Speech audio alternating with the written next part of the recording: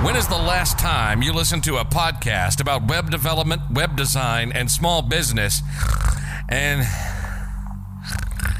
didn't fall asleep?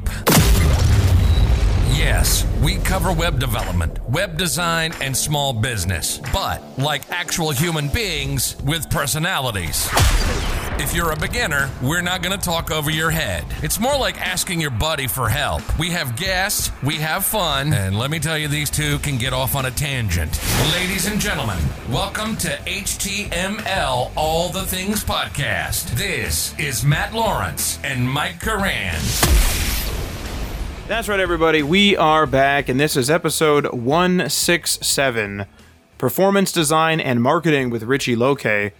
I'm Matt, that's Mike, and this week we'll be talking to Richie about all things marketing, design, and more. So if this sounds interesting to you, because it should, and you want to support the show, you can go check us out on that Patreon, leave a review or rating on your podcast app, join us in our Discord server, or share this with your friends. And before we jump to the call, little formal introduction, if you will. Richie has a combined background in web development, design, and communication. He's currently the VP of Product Design and Services at Wunderkind, a marketing cloud that works in the new field of performance design.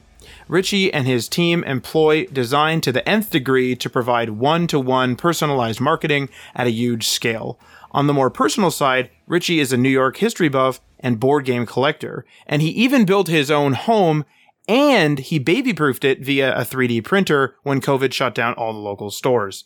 Now, I do want to note, one little disclaimer for the listeners out there is we will be talking a fair bit about Wunderkind, but this episode is not sponsored at all by Wunderkind. I just wanted to do a deep dive into a marketing agency to see how they operate and to get through some of the weird sort of word soup that non-marketers like myself have a hard time understanding. And I wanted to discuss some of the newer terminology like performance design. So let's cut to that call right now. All right, everybody, we have Richie on the line here. And before we jump into this packed episode, Richie, how's it going? What's up? How's your COVID life going? And what have you been working on? Hey guys, thanks for having me. How's it going? It's a weird couple years of transition. I just recently moved back to New York over the last couple months, brought my children and my family back, and trying to live my best life back in New York and be back at the office a bit here and broadcasting out of the One World Trade Center, 74th and 75th floor. So right now it's been getting back to school, which is parents out there might really feel me. And then also work. So we have an incredible opportunity at Wunderkind and how we move forward and what we're up to. And I'm excited to hope that something that comes to light through our conversation. So anything else? More specifics? Well, I was actually going to say, so it's pronounced Wunderkind and not Wunderkind, right?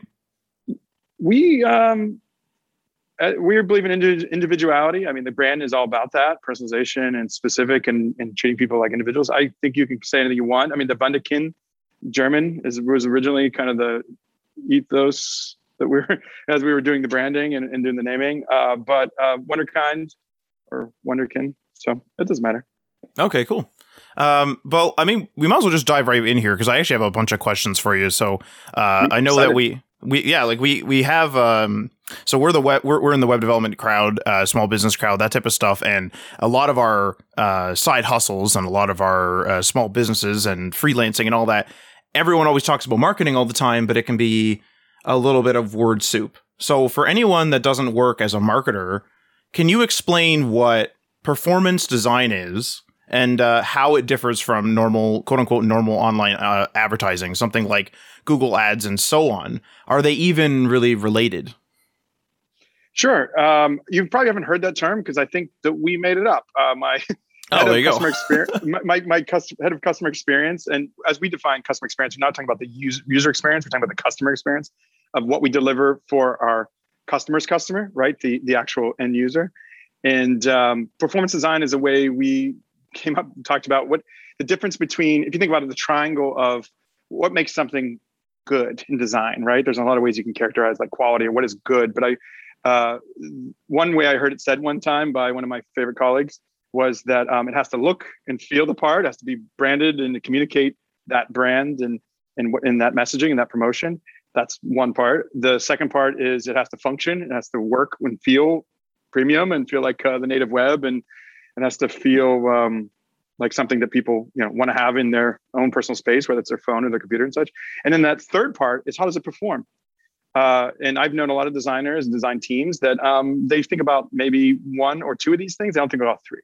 And so as we're speaking to our clients and our customers, we think a lot about how we're taking what is that company's brand and defining a version of that that's performance oriented, that's strategic, and that has a quality to it that might just amp it up or amp it down, or configure it in certain ways or translate it in certain ways such that it can perform in a certain way. We have the advantage of, we have 1 trillion impressions of knowing a lot about all of our customers in some, kind of really non-creepy way of like what generally works and how things function, how people use these things. And so we can usually take a pretty good stab at translating what they think is their print or external brand and how they translate it to the web, and taking it into these other places, like whether it's ad units or customization in the inbox, or it's on site as little widgets and things, or it's landing pages. All that is an ecosystem that we would communicate for our client, working with the client. And I think we just categorically call that performance design. And how would you say, so, you can lay out the procedure there when the brand's established, but how would you deal with someone? So, there's a sort of, I guess it's a new form of media, which would be influencers, YouTubers, those type of businesses, freelancers, those type of things. A lot of those people are literally individuals or very small teams, and a lot of them are just getting their footing in terms of, they don't really know where they're at. They don't know whether they're a drop shipper yet. Sometimes they don't even know what industry they're in yet. And so the brand, like you said, you take the brand and you kind of extract it and put it through your process. What would you say to someone who hasn't quite figured out the brand yet? Like, would you guys help them figure that out? Is it sort of more, you need to figure out your brand a little more? Because it might take years for some of these people to develop into something that's like their brand, right?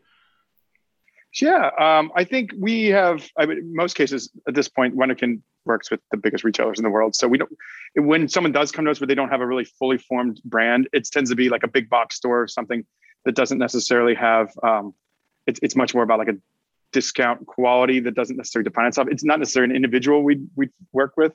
And so, but in that way that, if they don't know exactly what their brand is and they don't know how to translate it into our system, we do that as well. And we consult on that, and we'd say, take the best parts of it, or we take what we call like our base product, the pieces and parts of what we would do and deliver for them. And we would kind of translate them in a way that feels very, very effective. That is a little less branded in that way, right? Or it gives traces or specific customizations to it such that that they can feel that they got the performance part of it, and we've been able to take and made it feel like a native part of who their brand is. Is that, I hope, answer your question? Yeah, for sure. Yeah, because I guess there's always there's always going to be brand changes even with bigger brands too, right? Like I was thinking, Sure. the situation doesn't necessarily reside just with individuals or influencers. I mean, if you take a look at, random example, but if you take a look at AOL went from, the biggest ISP or one of the bigger ISPs anyway in the 90s to now they're like a news site that's like kind of like what MSN became, which, it's crazy. These bigger brands always change and change and change.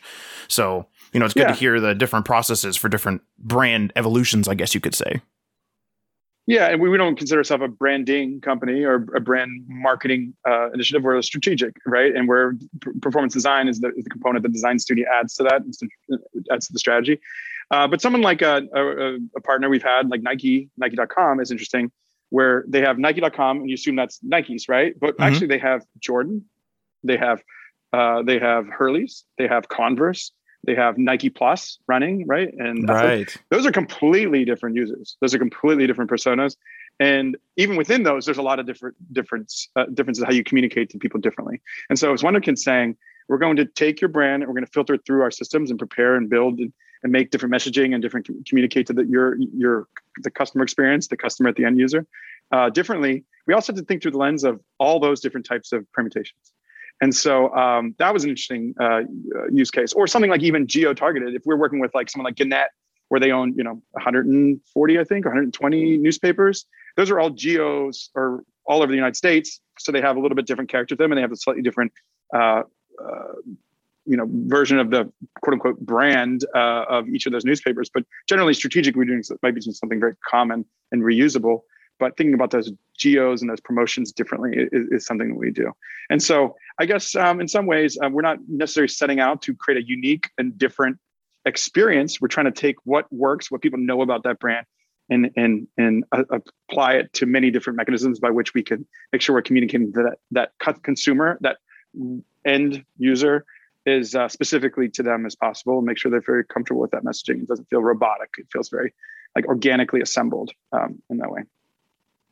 Right, and I'm sure that's critical, especially for those larger brands, because, like you said, they have so many different sub brands that it should feel organic, regardless. Even though the Jordans versus like the base Nike brand, et cetera, are going to be totally different, like you said, different demographics and yada yada. So having the organic feel. Go ahead. A fascinating one, just a real life example would be Countdown to the jerseys. When Nike got the NBA jerseys, that was a big deal, and we're driving a whole bunch of traffic to their site, and they want to make sure that they're converting and selling people jerseys that want to get jerseys, and that's a very different, almost really specific market, a really specific part of their brand that we're speaking very uniquely to. And so that was an interesting case where even within these like fibers of who is Nike, it's a complex web of users and different personas and different groups of types of, whether some people used to call them segments and such, but I find that really fascinating. So that's generally what we do. I mean, using performance and understanding the users and try to translate that to people so that we give them a very unique and specific message and experience for that brand. And I think this translates, or this transitions well into the next question. So for the second one here, browsing the Wunderkind website, I'm seeing phrases like, quote, where web traffic becomes living, breathing customers whose wants and needs can be met with unique tree, end quote, and so on. And the homepage mentions that Wunderkind is for retailers, publishers, and travel. Now, this is just a very small sample of what is on the Wunderkind website. There's tons of pages on there, tons of content on there. So sure. Can you, because those are the phrases and those are the areas that kind of stood out to me. Can you boil down exactly what Wunderkind does and what type of customers, although we did touch on this already a little bit, but what type of customers, so influencers, big companies, or small businesses, should be interested in Wunderkind's services? So, yeah, I can answer this in three different ways, I think. One is the way that I tell my mom. One is the way I talk about it internally to like marketing people. And I think I could also talk about it in the way that a consumer, like the end consumer, like you folks, everybody that's listening to this call probably uses our software every day, just don't know that. And so how they should feel really comfortable with that, right? And I think those are three different versions of what we do to different users. It's very much like a layered cake, right? And so what my mom needs to know, my family, is that the world's changing and how we shop online, how we shop in general. And a lot of that's online. And most of these, even the biggest retailers, they're in risk of losing margin, where most of what people are buying and doing is on Amazon, right? And why Amazon? And Amazon's a technology company that delivers services, but you wouldn't necessarily go to Gucci, go to like TJ Maxx to buy Gucci or something, right? Or go to like a Sam's Club to buy something like that. So when you go to Gucci.com, it should be a very premium Gucci experience because you're spending a lot of money, high margin items. And if you go to shop for that on Amazon, you might get a better price, but you don't get the Gucci experience, right? And so what we find is that closing the gap, the technology gap of what makes Amazon very successful, and I have a handful of reasons why they are, and I think you guys might surmise some other reasons why, so that these brands can stay in business and sell their own products their own way and allow them to focus more on selling their products and not about the intelligence of the technology. And so we should be that technology. We should close that technology gap for other retailers and publishers and travel and other different places we're at, such that we can you can compete against some of these giant tech companies. And so we've always been good fortune where we're like kind of floating under the radar. We've not taken a lot of money and been out there in the public, but our partners are the biggest retailers, and they want to just make sure that they have the intelligence, the understanding and the technology so that they can do that, and they can make they're not losing more than half their margins to selling somewhere in some big box store. And so that's the kind of my mom. And I think that makes sense from a business standpoint. You can kind of just, even if you're not even in the business, you can see that like that's the trend and those people really need help, and we specialize in that. Now there's the other part, which is the consumer experience, right? as we talked to the three parts. And so from you, a consumer experience, what we're doing is we're saying, okay, if this is, I mean, I can just keep using Gucci because that's an interesting and really precise, weird brand that's, I think people understand at different levels, is that if we understand who they are and we have a partner with them, we can take pieces of who they think they are, how they're communicating either from a brand voice and a brand visuals.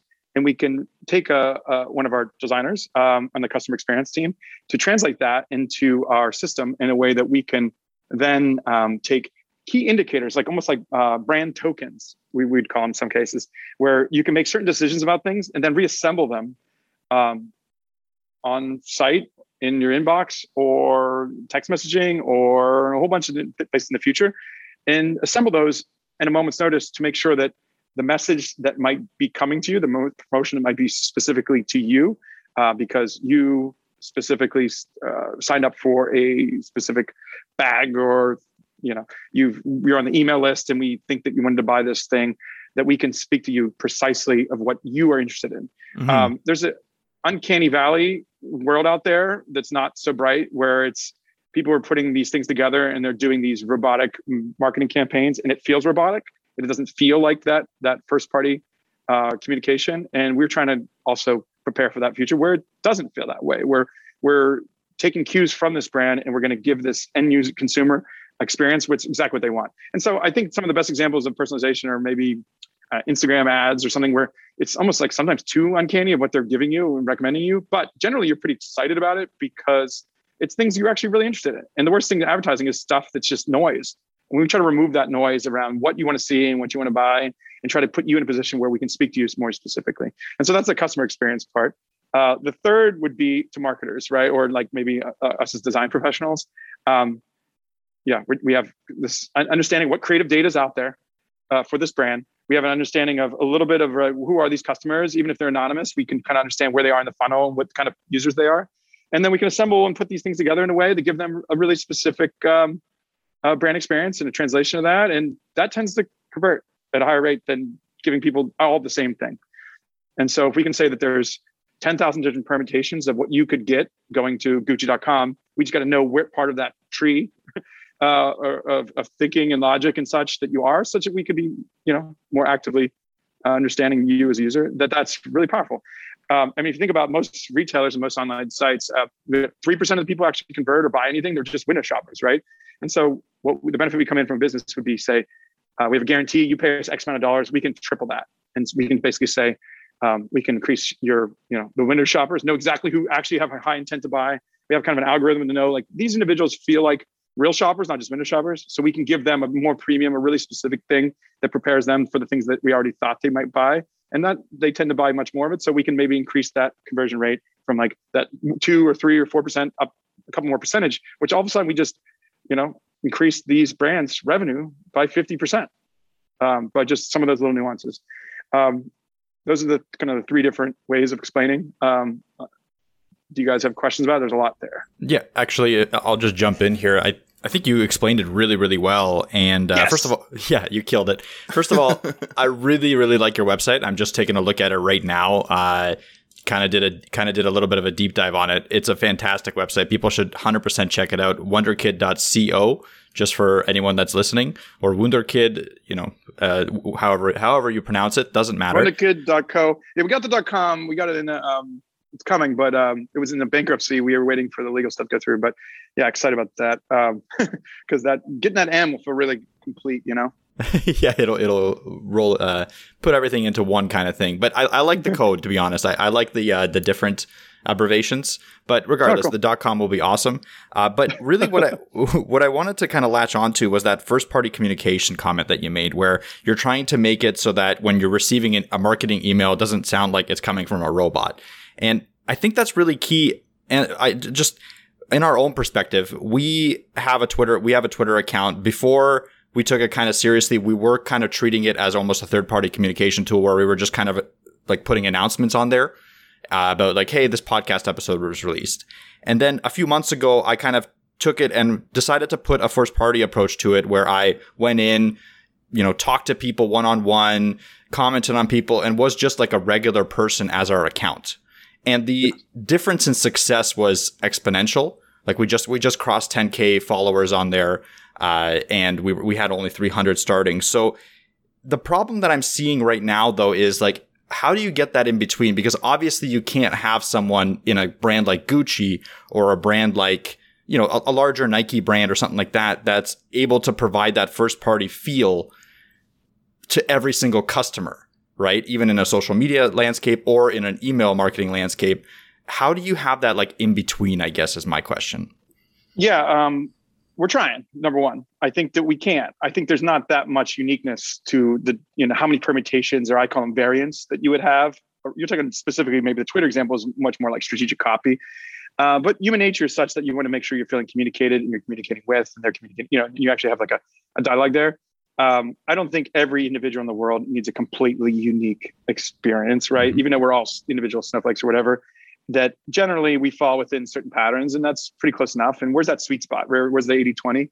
And so I think we have a system, and I think we'll continue over the next whatever period of time it is with our new offerings here shortly. We'll be really good at that. So it's that sweet spot in the way that it's everything you'd want from a personalization without the creepy. And it's still anonymous in a way that you feel really comfortable and it feels personal. And so, quite honestly, our founder is a very amazing marketer and strategist and really understands a consumer and understands what they want and what they're thinking about at different levels, and trying to, instead of recreating what a web experience, really, I mean, everything we do on the web still is trying to recreate the brick and mortar, you know, it's all really based in the 90s. But when you step back from that and you think about how people really want to be shopped to, and I've worked many retail jobs through sending myself through college and stuff, whether selling shoes or in a car wash or working all kinds of jobs.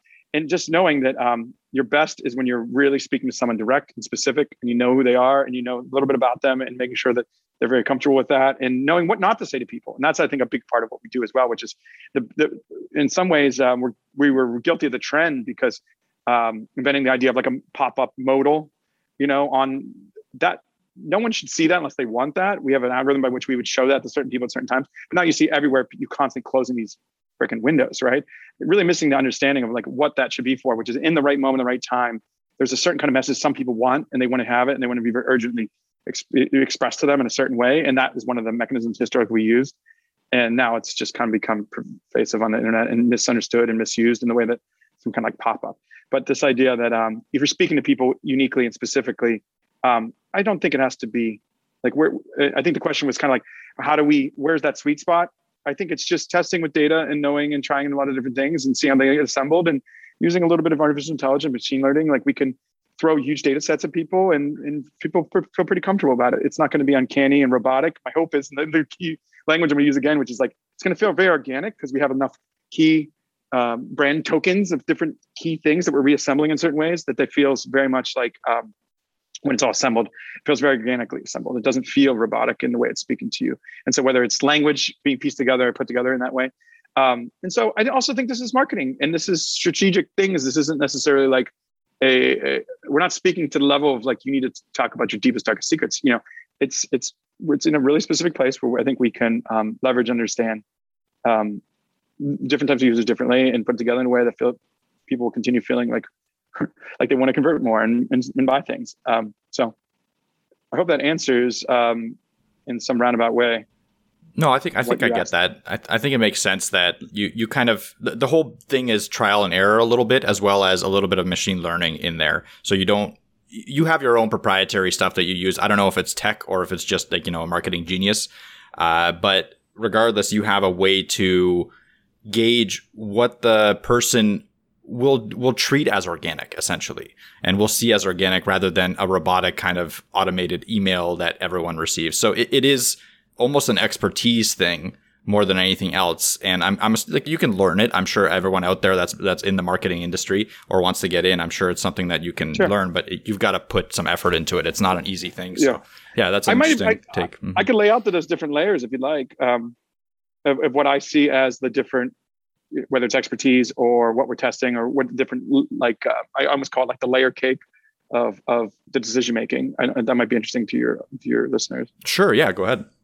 So you talked about expertise. Yes, we have one of the greatest person to sell things. It's, you know, all the way from the very early days of the internet is our founder and a friend and a colleague of mine. And so ground one, we have a leg up in understanding users and understand. Cool. That's cool. But on top of that, we've got a lot of data. We've done this for now, 9 years, where we also understand generally what works. We know internet convention. We know, speaking to a very HTML and CSS kind of web development audience, we know generally what works and how things work on the web. And so you take that, and then we take pieces and parts of that we will always reassemble and use kind of at our standard base deliverables, whether it was like certain interactive things or certain kind of chunks of brands or like little grids or things that we might do that you see maybe on category pages or in emails and such.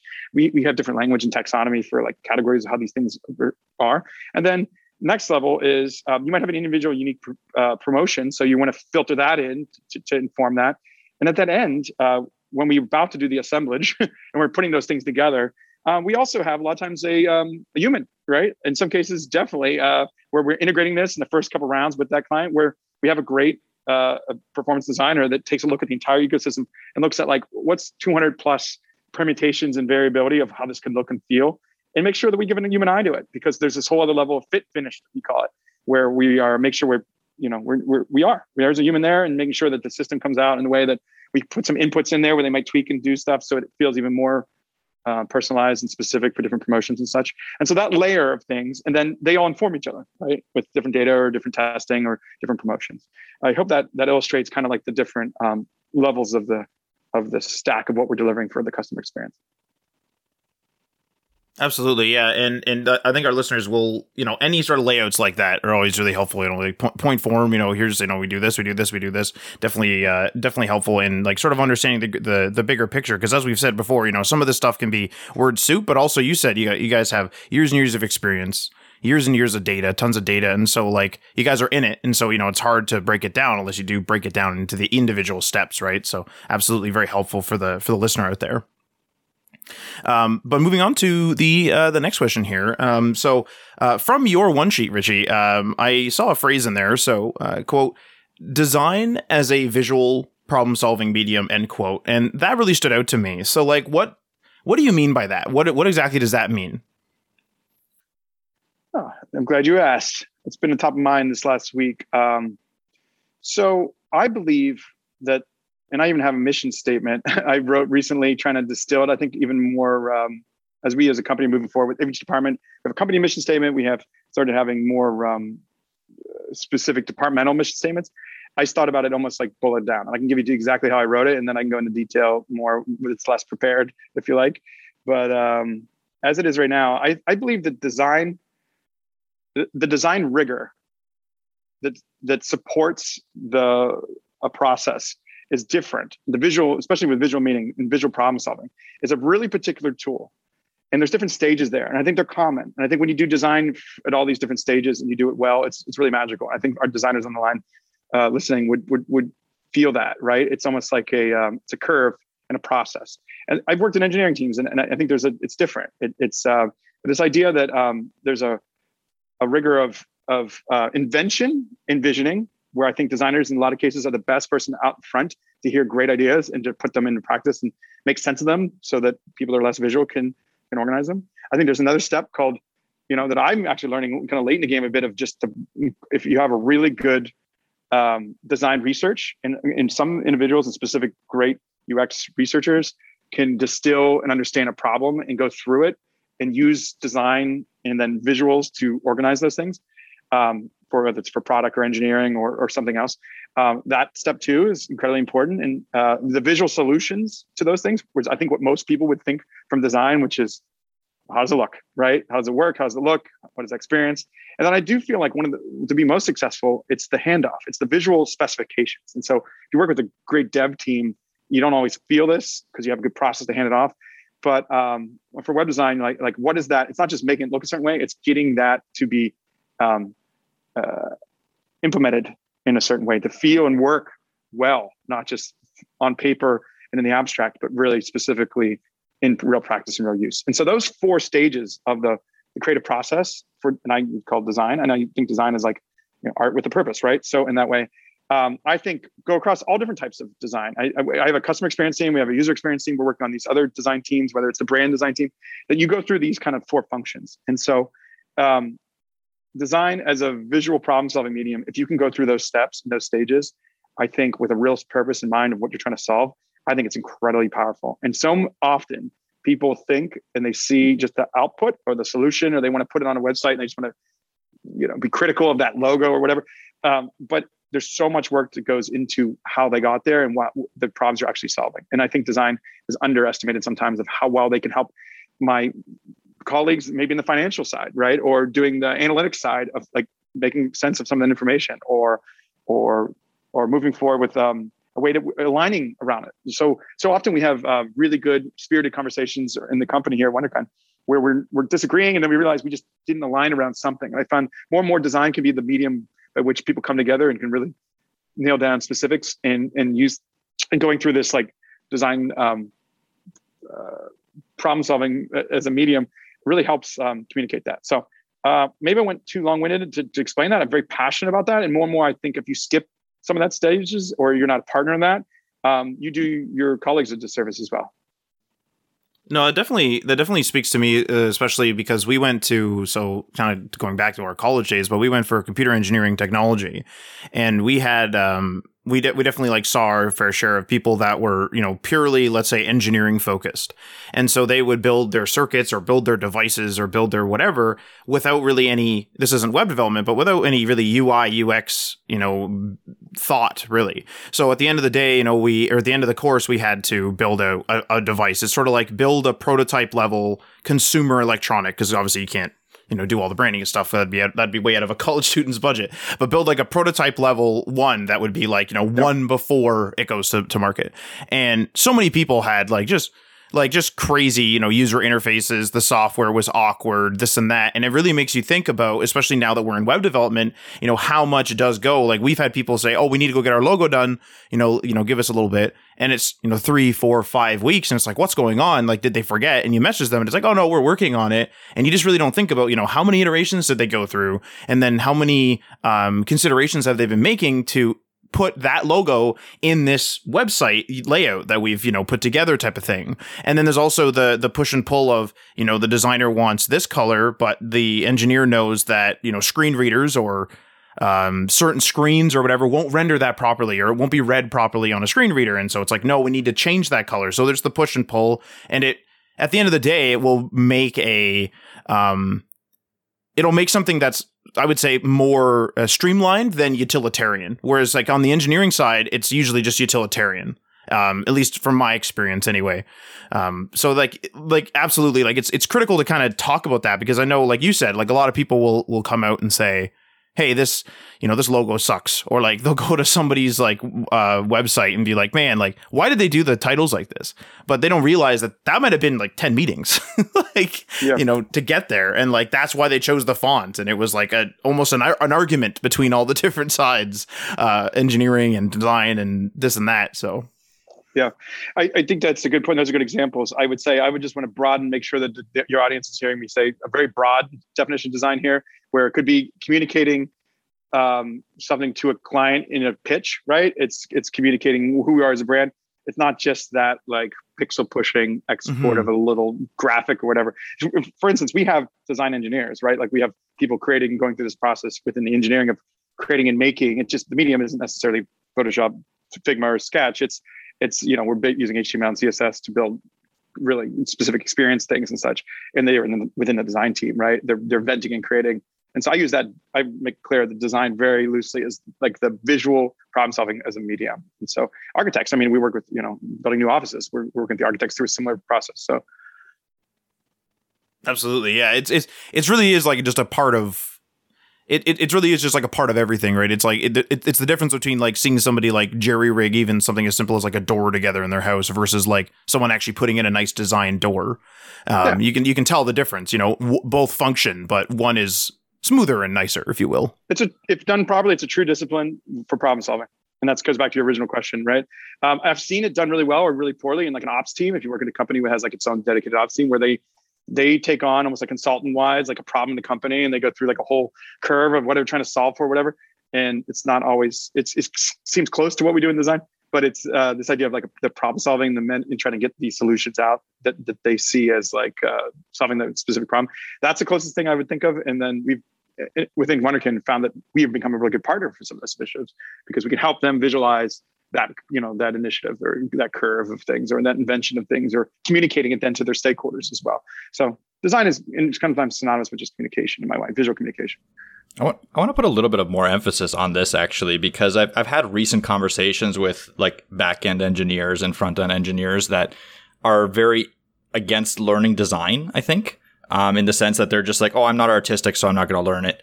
And I always push back on that because I think to be a good engineer of any kind, you've got to at least dabble a little bit in the design mindset, like you were saying, the design engineering mindset.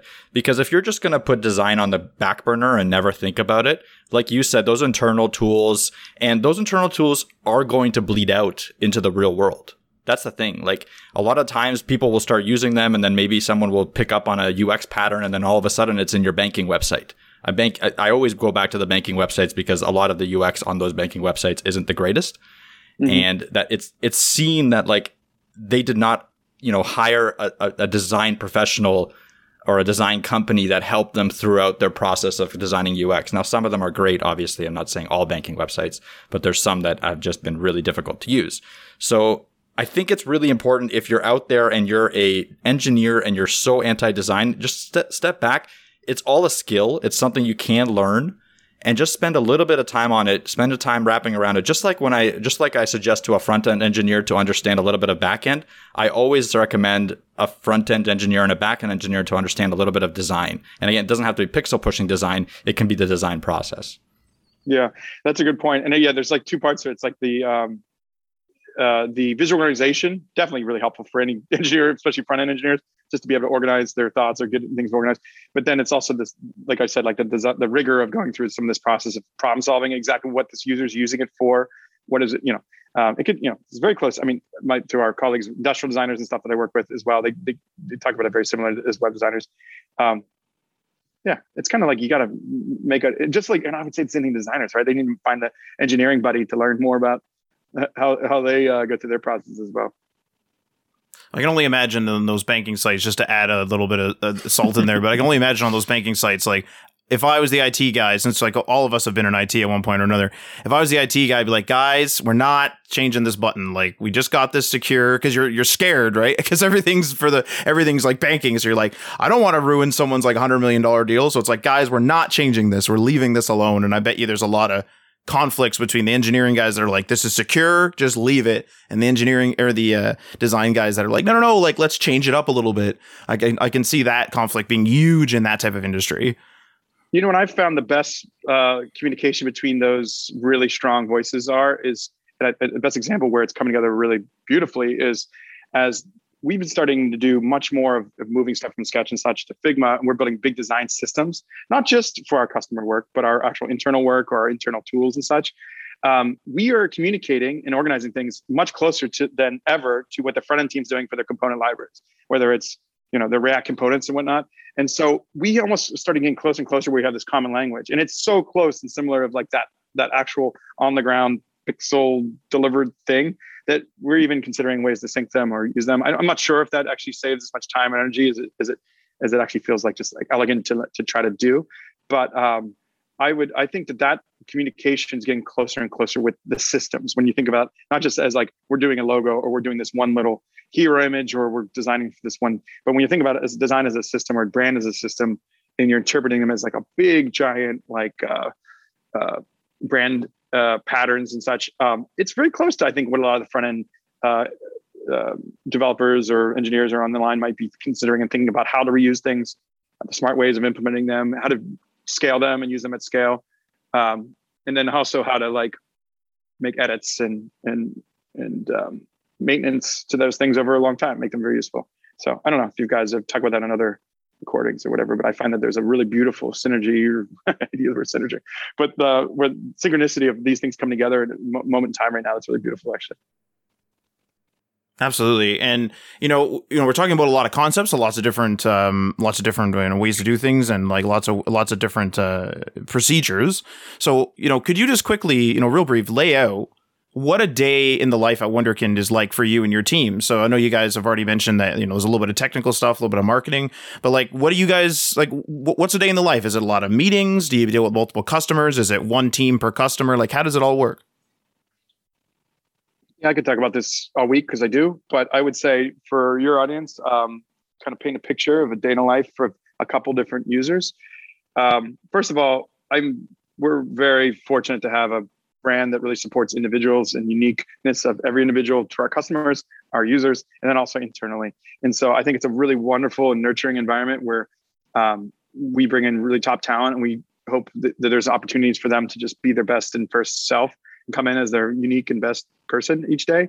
And so I think that just kind of starts starts a day with like everybody comes in as an equal and very much like we're all peers, and we just feel like this like sense of, I hope,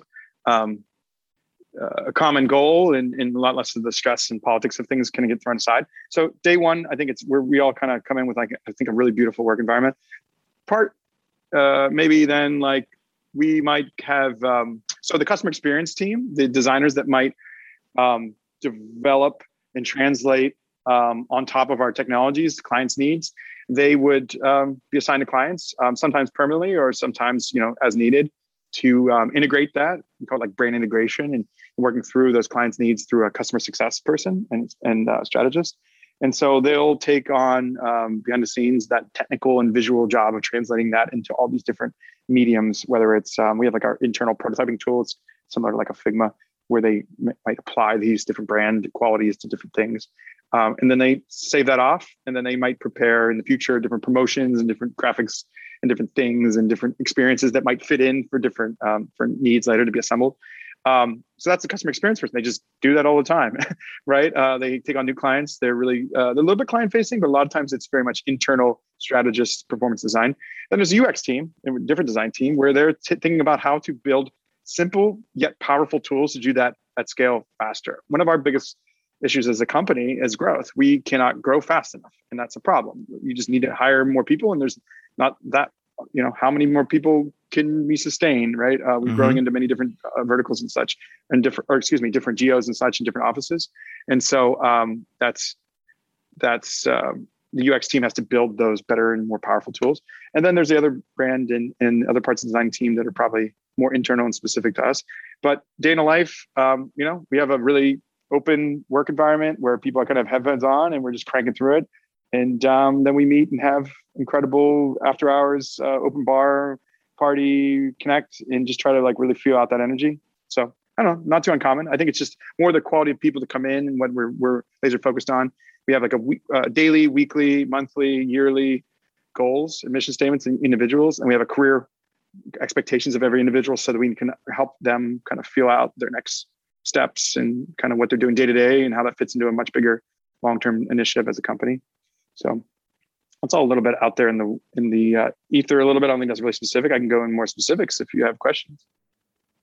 Well, I was about to say you guys are a heck of a lot more organized than me. I mean, as a small business, you're kind of wearing all the hats, right? But yeah, you guys know what I don't even know what I'm doing after this. So, it's one of those, I'm one of those guys, but yeah, like it sounds like you guys really have it, like sort of nailed down. And, one thing I was going to ask actually, which is kind of a combination of like the next question I was going to ask, but how much does, say, a customer interact with you guys? So this would kind of affect the day in the life as well, like because I know you said you have different teams and on the customer facing side and et cetera. How much does a customer, come to you? So is it sort of like at a high level, because I'm sure it's pretty detailed, but at a high level, like if a customer comes to you, brand new customer, never work with them, you guys do your whole procedure and all that. And then, you guys come up with a plan, and here's the marketing that we'd like to do. And, this is what we'd like to do. And, for the design and all this, is that customer now sort of just like, is your side of things now on autopilot for that customer? Or is there someone that's constantly taking calls? Like, I'm sure there's someone there to take a call, but like, is it something where they constantly call you like every week and say, hey, we got new sneakers to sell. Hey, we got new sunglasses to sell. Or is it just more or less on autopilot after that? Like, how does that work with a sort of longer term customer? That's a good question. We have a lot of different types of clients that have a lot of different needs. We try to not be a one size fit all kind of organization. But I would preface and say, I would call what you're talking about, I think you're talking about clients then rather than customers. Our clients, because I use customer really specifically, which is like, you guys are my customer more than the people I'm working with. Does that make sense? Right? The customer experience team is developing deliverables for the end user. So in the client sense, we are, we do that integration. A lot of it's out of the box. And we've used, historically, I worked with the founder at other companies and such, and there's a lot of marketing tools out there. And historically, you pay a lot of money for these tools and you don't always find time to use them or to make sense of them. And it's really not that valuable to you. So we always had an ethos of, we will get you up and running and we'll do most of the hard work for you, because no one has time for that, right? That you're hiring us to do that. So if you're paying us this chunk of money, we guarantee we're going to give you even more money back. We can.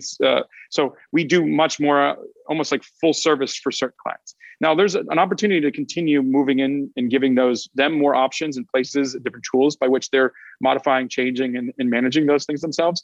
But I think that some of the value is that what we do is complicated, and we do it really quickly and effectively and fast. And so, in a lot of cases, a client wants to be up and running fast. We might get that all set up for them, and then once it's set up, we call it like forever green. It's running, but they'll have different promotions and such. Cyber Monday, Black Friday is coming up. It's like our Super Bowl, right? Like we historically, in a different era of the company, invented those promo codes of countdowns to different promotions and things. All those things are not forever or forever green.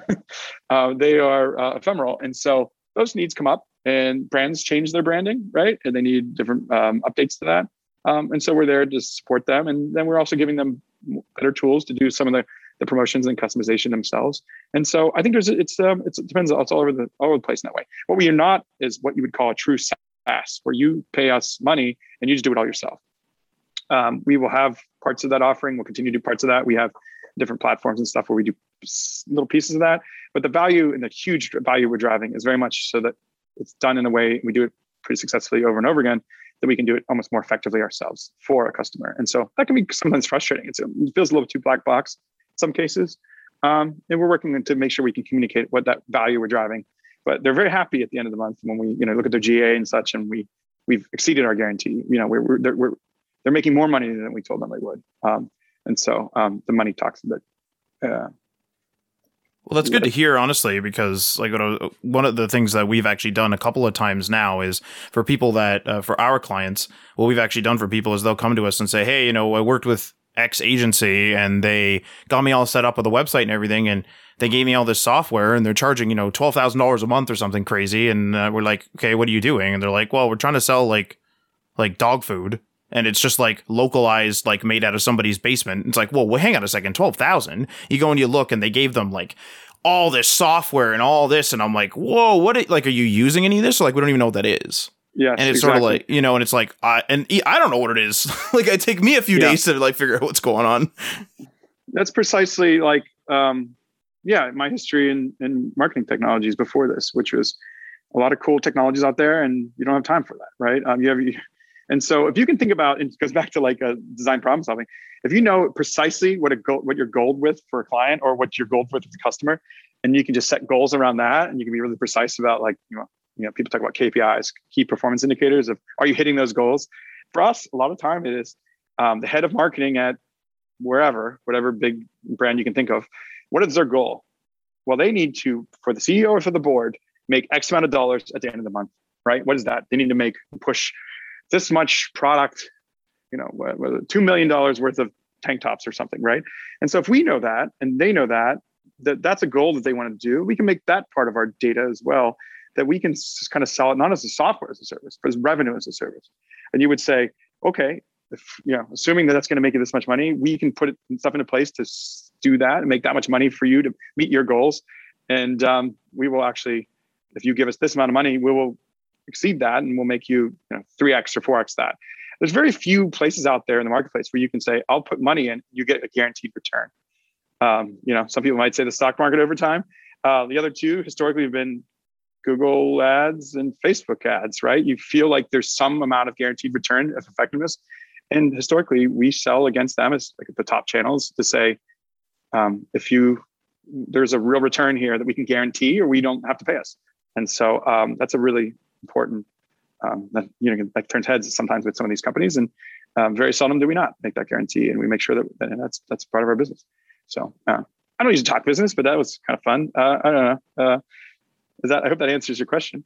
Yeah, absolutely. You know, I am a fan of buzzwords, and revenue as a service would turn heads. I'd be like, "What's that guy talking about over there?" You know, absolutely guiding people, because I'm like, as Mike and I know, we've spent like probably hundreds of hours over our career at this point ripping out software that people are like, "I don't know what this is. I'm paying $4,000 a month for this." Like, all right, let's rip. Like, if you're not using it, and you don't plan on, let's just rip it out. So it's good to see like a more guided experience and something that, you know, you guys are backing up literally with the dollars. So.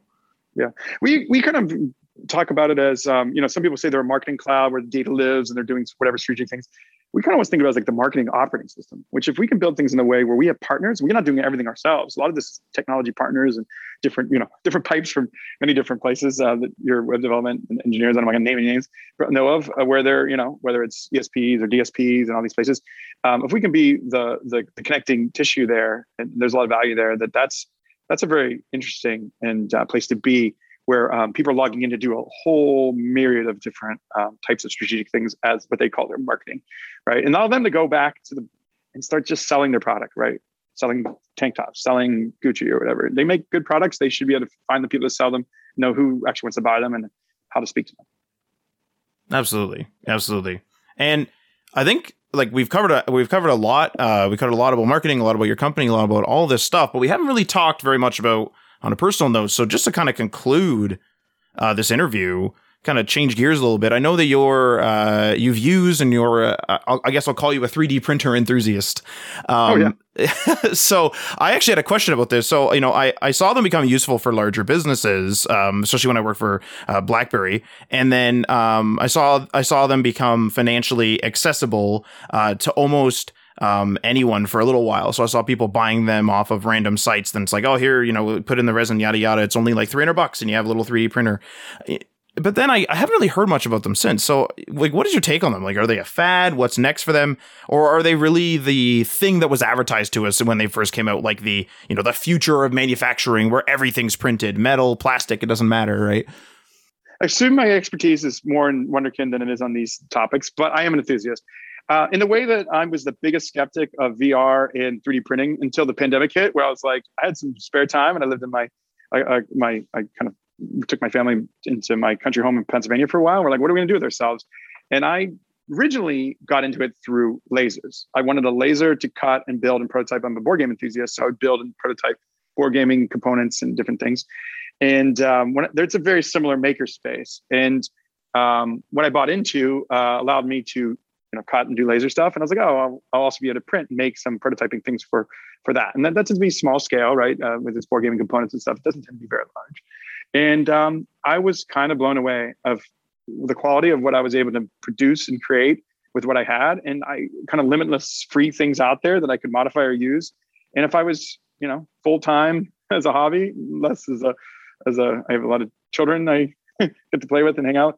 I thought it was amazing. And I tell you, one of the reasons I found really valuable, even as a father, which is, I made this up, and maybe someone else has said this, which is, when you have a 3D printer, you'll always be printing, right? You hear the adage of like always be selling from sales or whatever, but it takes forever to make something great, especially something large. So you always have to be printing. And for me, that's a very busy person. My mind's all over the place all the time. I need to always be thinking about something, and I'm excited about it, and I'm producing it maybe on my machine or in the side window in my lunch break or whatever, or after hours a little bit. And but I don't actually have to commit to printing that thing or making that thing or committing it to something. You have like a fleeting 10 minutes because I go down and peel something off. I'm like, this is amazing. And I immediately hit the next button, right? Because if it's going to take day, 2, 3 days sometimes to do something you want to do, you always got to be printing. And so that was actually a really neat thing for me, which is I could do put my enthusiasm into understanding, learning, and figuring out what I want to do. And it just meant that I had just hit print when it was the time, and wasn't all consuming. Although it's always printing, and we would check on it, my kids and my children, and I would go and check on it. It was like a really beautiful thing. It was almost like the old days of Shrinky Dinks or something, where you would have this like craft. It was really amazing. So we had a really good time. We built and printed dinosaur bones, and we really learned a lot about them. We printed tools and different things. I baby-proof in my house, making my own kind of cool baby-proofing and such for my new baby I had at the time. I just found that there was just there's something about unlocking it's like, the phrase closer to the metal, right? If you're an engineer, you're like, sometimes you use technologies that are closer to the metal. And this idea that you're so close to creating and making something, and something can be so close to your hand that it's very even freeing, and it's really beautiful. So I don't know. I almost felt it like I had like a weird connection with it, and I'm really excited about it. So I don't know from a corporate prototyping, product design kind of thing from industrial design. As much as I do for my own world, which is I built and made and solved real problems that I actually had in my life. Like my mom broke an antique and I was able to fix it, right? And I found that really empowering. And I'm a person that's likes making and building and having power over that and having control and solving my own problems. So it was beautiful. That's a really interesting take on the. It's almost like it's passively allowing you to do your hobby without you having to, physically be there. You have to let it print for 2 days, but you put the energy in. Now it's doing it. I mean, you can't do anything else, and now you can go and do your family stuff, your work stuff, or whatever. That's interesting, especially when everything, or not everything else, I'm sure, but a lot of other hobbies require you to be there, at the lake, or doing something constantly, right? And your full attention's required. So that's interesting. And the only thing I've ever seen from friends is usually fun stuff, if you will. I'll make a little statue of Zelda or something, for my desk, and then I'll print that. But I've never really seen much, not too much functional. I think someone made me a phone stand, so that was kind of cool. But it's interesting to hear different, especially the dinosaur bones and stuff for your kids. That's an interesting take on it. Yeah, there's some real world applications that if you're actually excited about solving real world problems, you can get good with some of the software, and it was pretty good. And I think very, very cheap 3D printing, I think Magic can be very frustrating because you're not getting the fidelity that you actually need to solve problems. You're just getting maybe some visual fun toys and such. But I was able to, very fortunately, to get something I think on more the second tier, which it built beautiful, neat little things with different colors and different materials. And there's something really neat about exploring that chemistry, right? It's almost like a little baby hot glue gun that just makes and does things and it unfolds over time. How often do things slow in our lives now?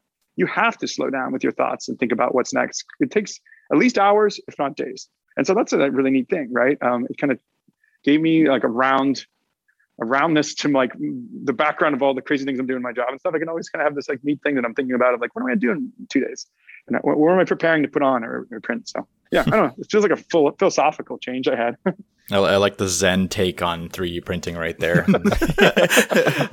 I'm gonna use that at some point. Meditating while you're just watching it grow, watching your little statue or whatever it is you're building grow there. That's pretty good.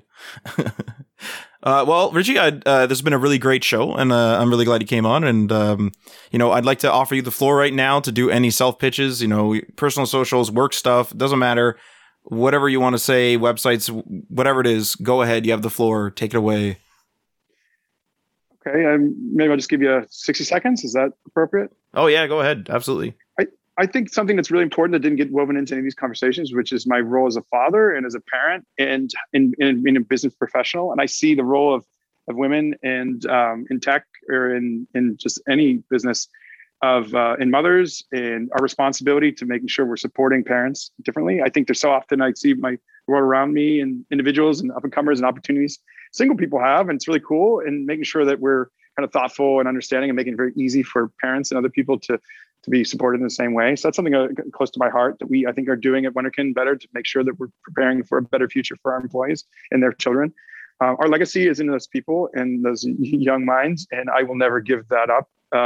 Outside of this office, I do that really well, and I want to make sure that people out there know that how important that is, and that's a really incredibly important part of what we strive for and what we're trying to do here as a company is just make sure we have that legacy and be building towards a future for those young people in our families and such. So they were really why I'm here and my family specifically. And I would just make sure that you're understanding that there's, if you're not in a family situation or, how to support those individuals. I think single mothers are the greatest people and most amazing people. They can be amazing on their job. They can be here and there. And then they also raise these incredible people, the heroes that you don't always think about and such. And so if that's the forum I leave you with, I think that is the best I can do. So thank you.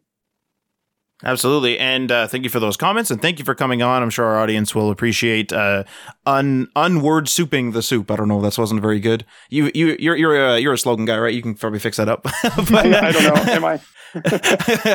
So anyway, no, but yeah, thank you very much, Richie, for coming on, and we'd like to have you on in the future once we have like some more questions for you. Oh, I'd love that. And if there's anything we can go deeper on in the specifics, we covered a lot, and I'd be happy to. It's a really nice conversation. Thanks so much for having me. Yeah, I appreciate it, Richie. Well, I hope that you enjoyed that interview with Richie as much as we did.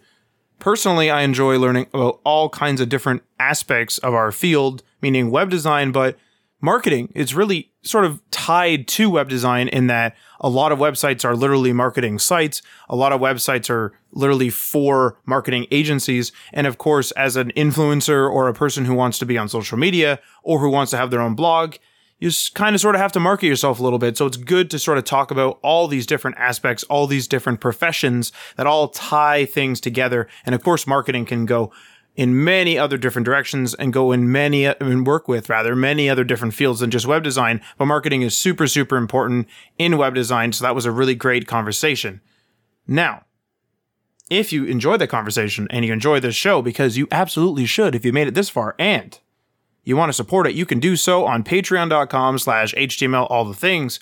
And many thanks to our $3 tier patrons: Sean from Rabbitworks JavaScript via youtube.com/Rabbitworks JavaScript, Garrick from Local Path Computing and Web Design via localpathcomputing.com, Ryan Gatchell from Blue Black Digital via blueblackdigital.com, Chris from Self-Made Web Designer via selfmadewebdesigner.com, Tim from The Web Hacker on thewebhacker.com, DL Ford from dlford.io, Bib Hashdash from 9block Media via 9blockmedia.com, and Jason from Geek Life Radio via geekliferadio.com, Michael Curie from MC Web Studio via mcwebstudio.ca, Magnus from YesWeb via yesweb.se, and Jeff from Twitter via @therithik. Feel free to leave a comment or a review on the platform that you are listening to this on, and this outro will sign us off. You've been listening to HTML All the Things podcast. Web development, web design, and small business. We hope you've gotten some useful and practical information from this show. And we hope you appreciate that we talk to you like human beings. And we hope you had some fun. We'll be back soon. But in the meantime, hit us up on social media on Facebook, Instagram, and Patreon at HTML All the Things. And on Twitter at HTML Everything. Until next time, this is HTML All the Things, signing off.